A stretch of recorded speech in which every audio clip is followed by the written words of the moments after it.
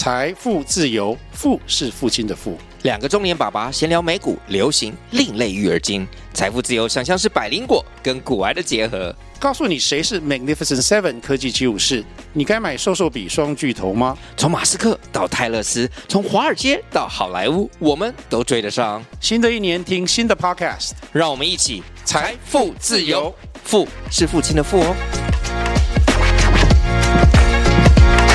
Global Voices on Taiwan.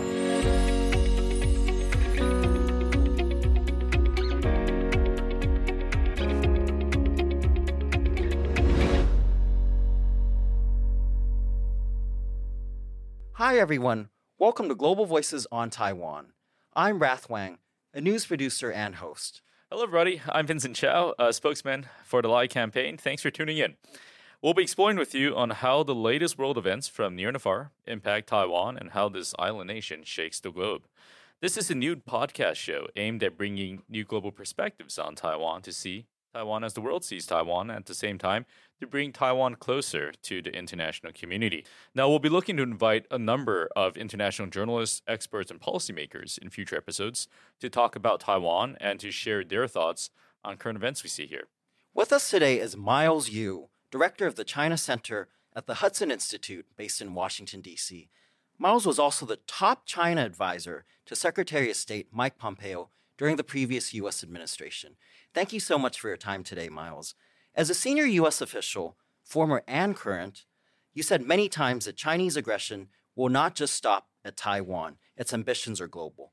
What does that exactly mean?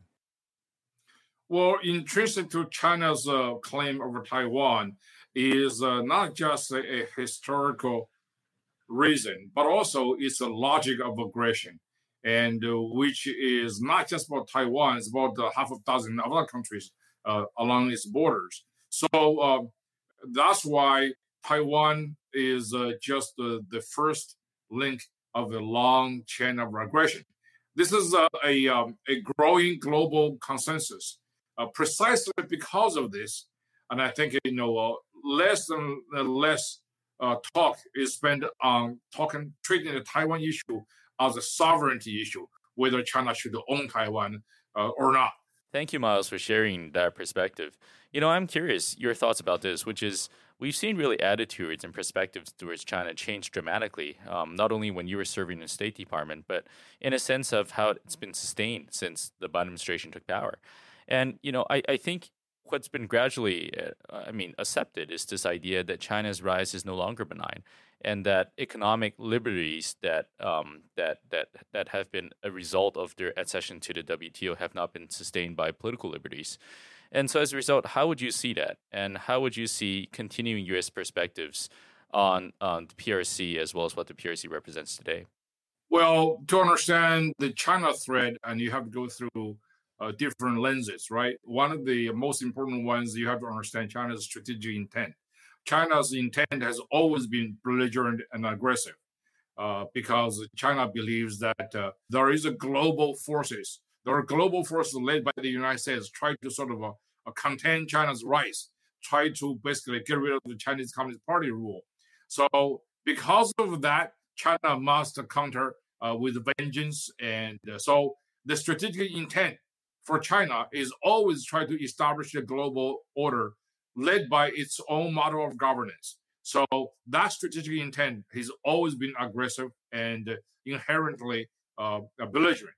So the question then is whether China can do that. So which brings us to another lens, that is capabilities. So for several decades, China said, well, our capabilities are not there yet to realize our strategic objective and end game. So what we're doing is, as Deng Xiaoping said, 韬光养晦. Okay, so hide our strength and bite for our time. So that's why after several decades, they enjoy the international free trade system, enrich itself and empower itself economically, militarily, and institutionally. So now the difference that for the last 10 years, China says, well, we no longer need to hide or to bite for our time anymore because we are now capable of doing what we want to do and to fully fulfill our strategic intention. So that's why the globe now is in great danger of this very inherently aggressive regime with the increasingly capable uh, abilities to carry out what it's basically in the blueprint tells the regime to do. That is basically to establish the global order of its own liking. And the first step, obviously, is to achieve a few military victories by basically subjugating many of its neighbors.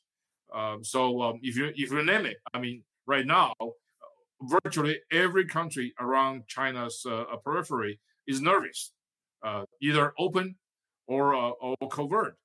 You just think about Japan, South Korea, Taiwan, Philippines, India, and Vietnam, even Australia. So there is this kind of a growing consensus that China is really no longer sort of a benign. The benign perception in the past, in the time of hiding and biting, is nothing but deception. And China does not need that deception anymore. So it's become very open.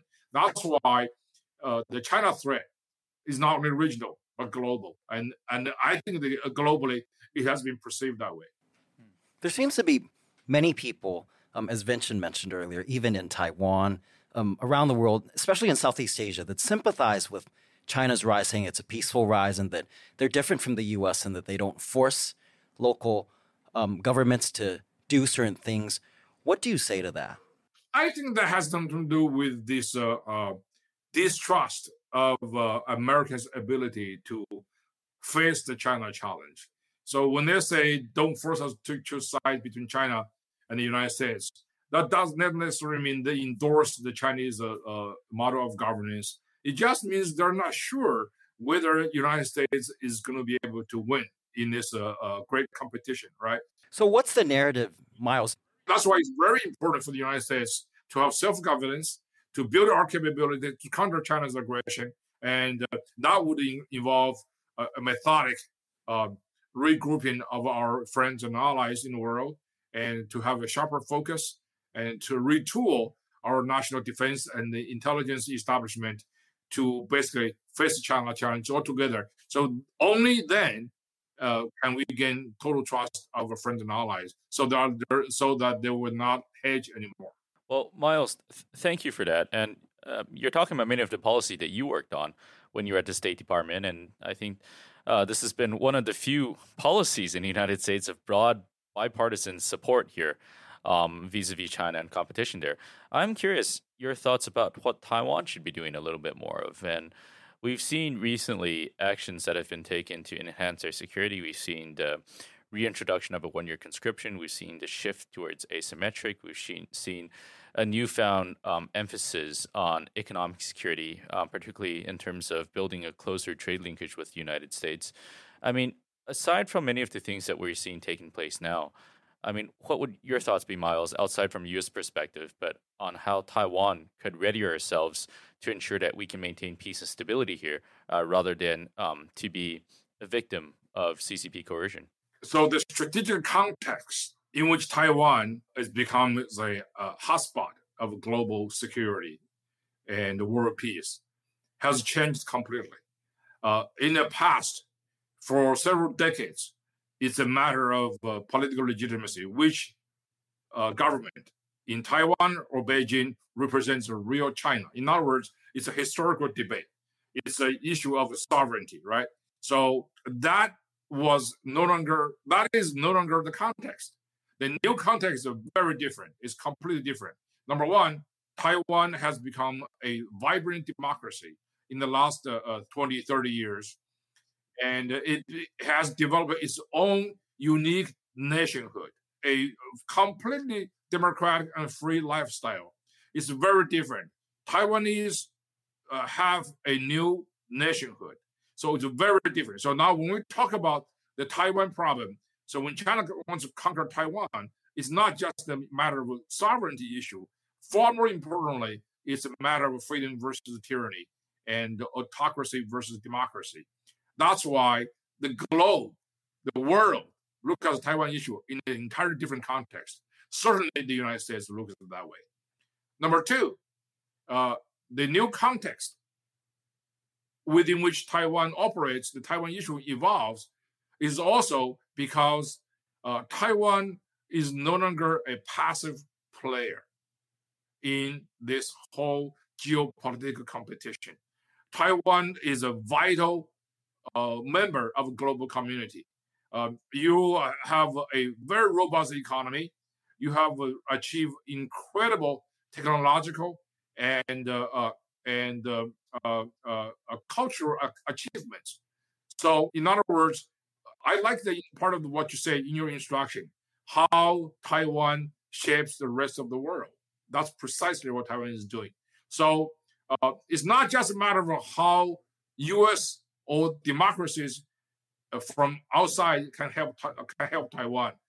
In a certain degree, we should ask the question how Taiwan should help the rest of the world, because not just you have taught us so many things.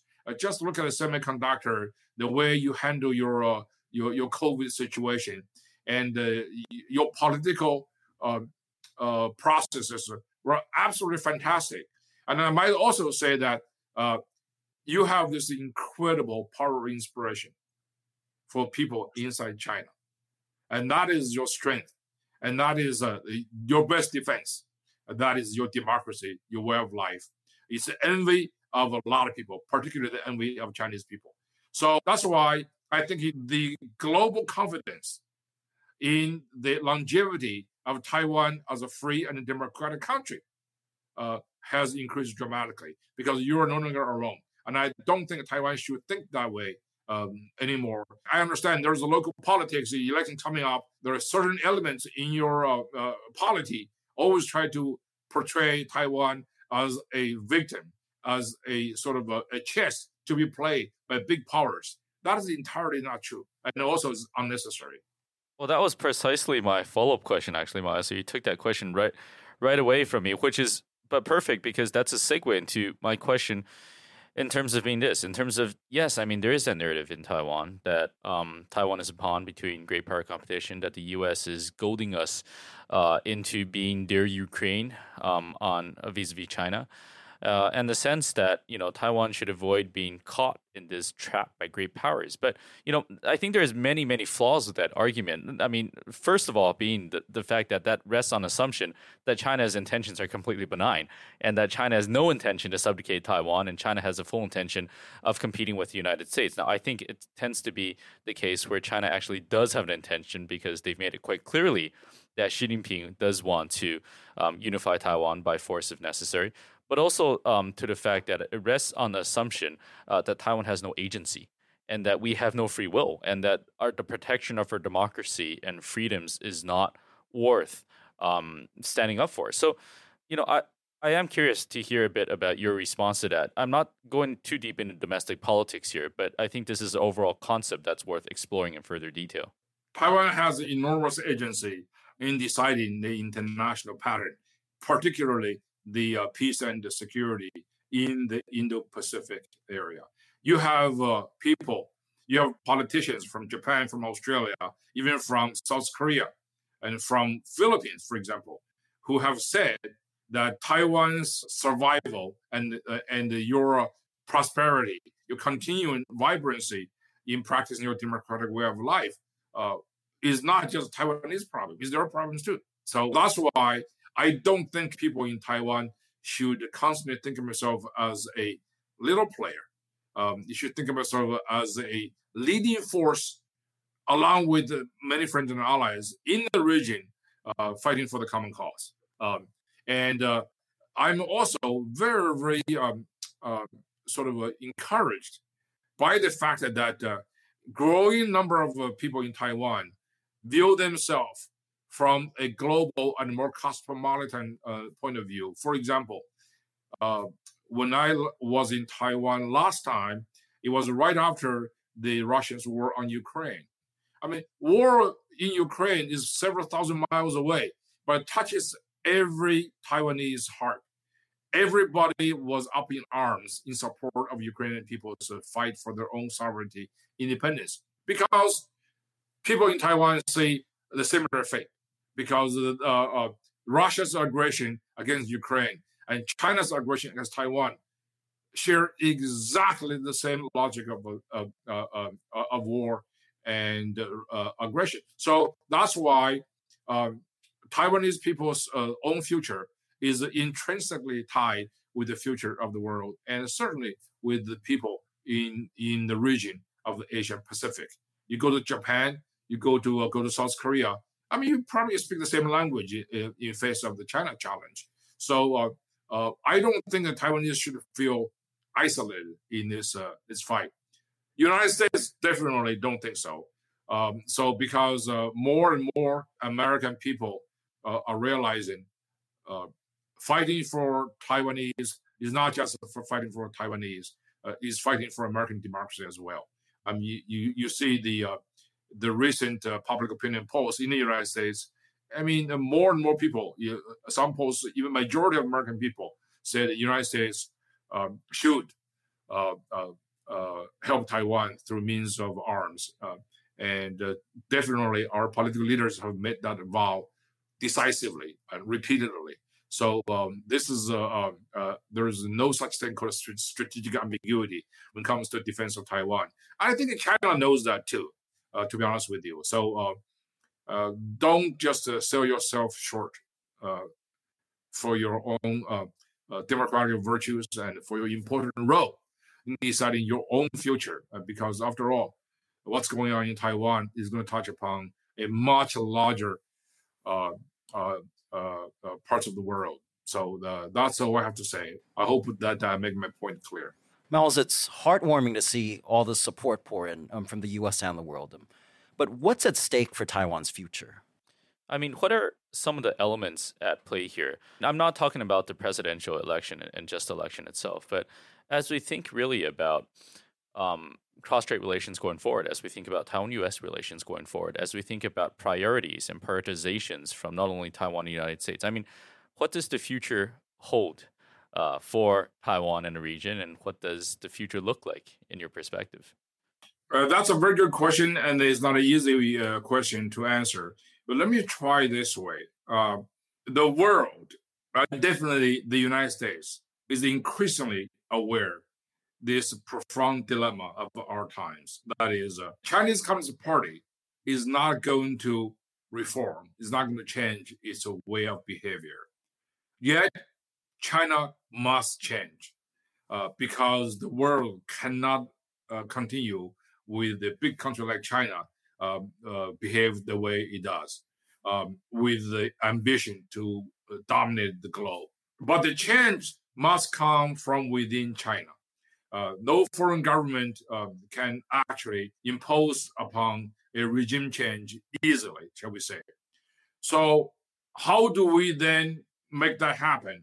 I think one of the most important things to see a fundamental change within China is for the Chinese people to be treated with dignity and give them freedom, what they deserve. It's their unalienable rights. Now, why is this related to Taiwan? How is it related to Taiwan? That's because you guys have already set up the model, the exemplary effect of Taiwanese democracy. Your free-willing lifestyle has tremendous inspirational power over people of China. Not maybe in a direct way, because the Chinese government controls total information intake as well as total information interpretation. But in the age of information explosion, and I think, the virtues of Taiwanese democracy have become very obvious to a lot of people inside China.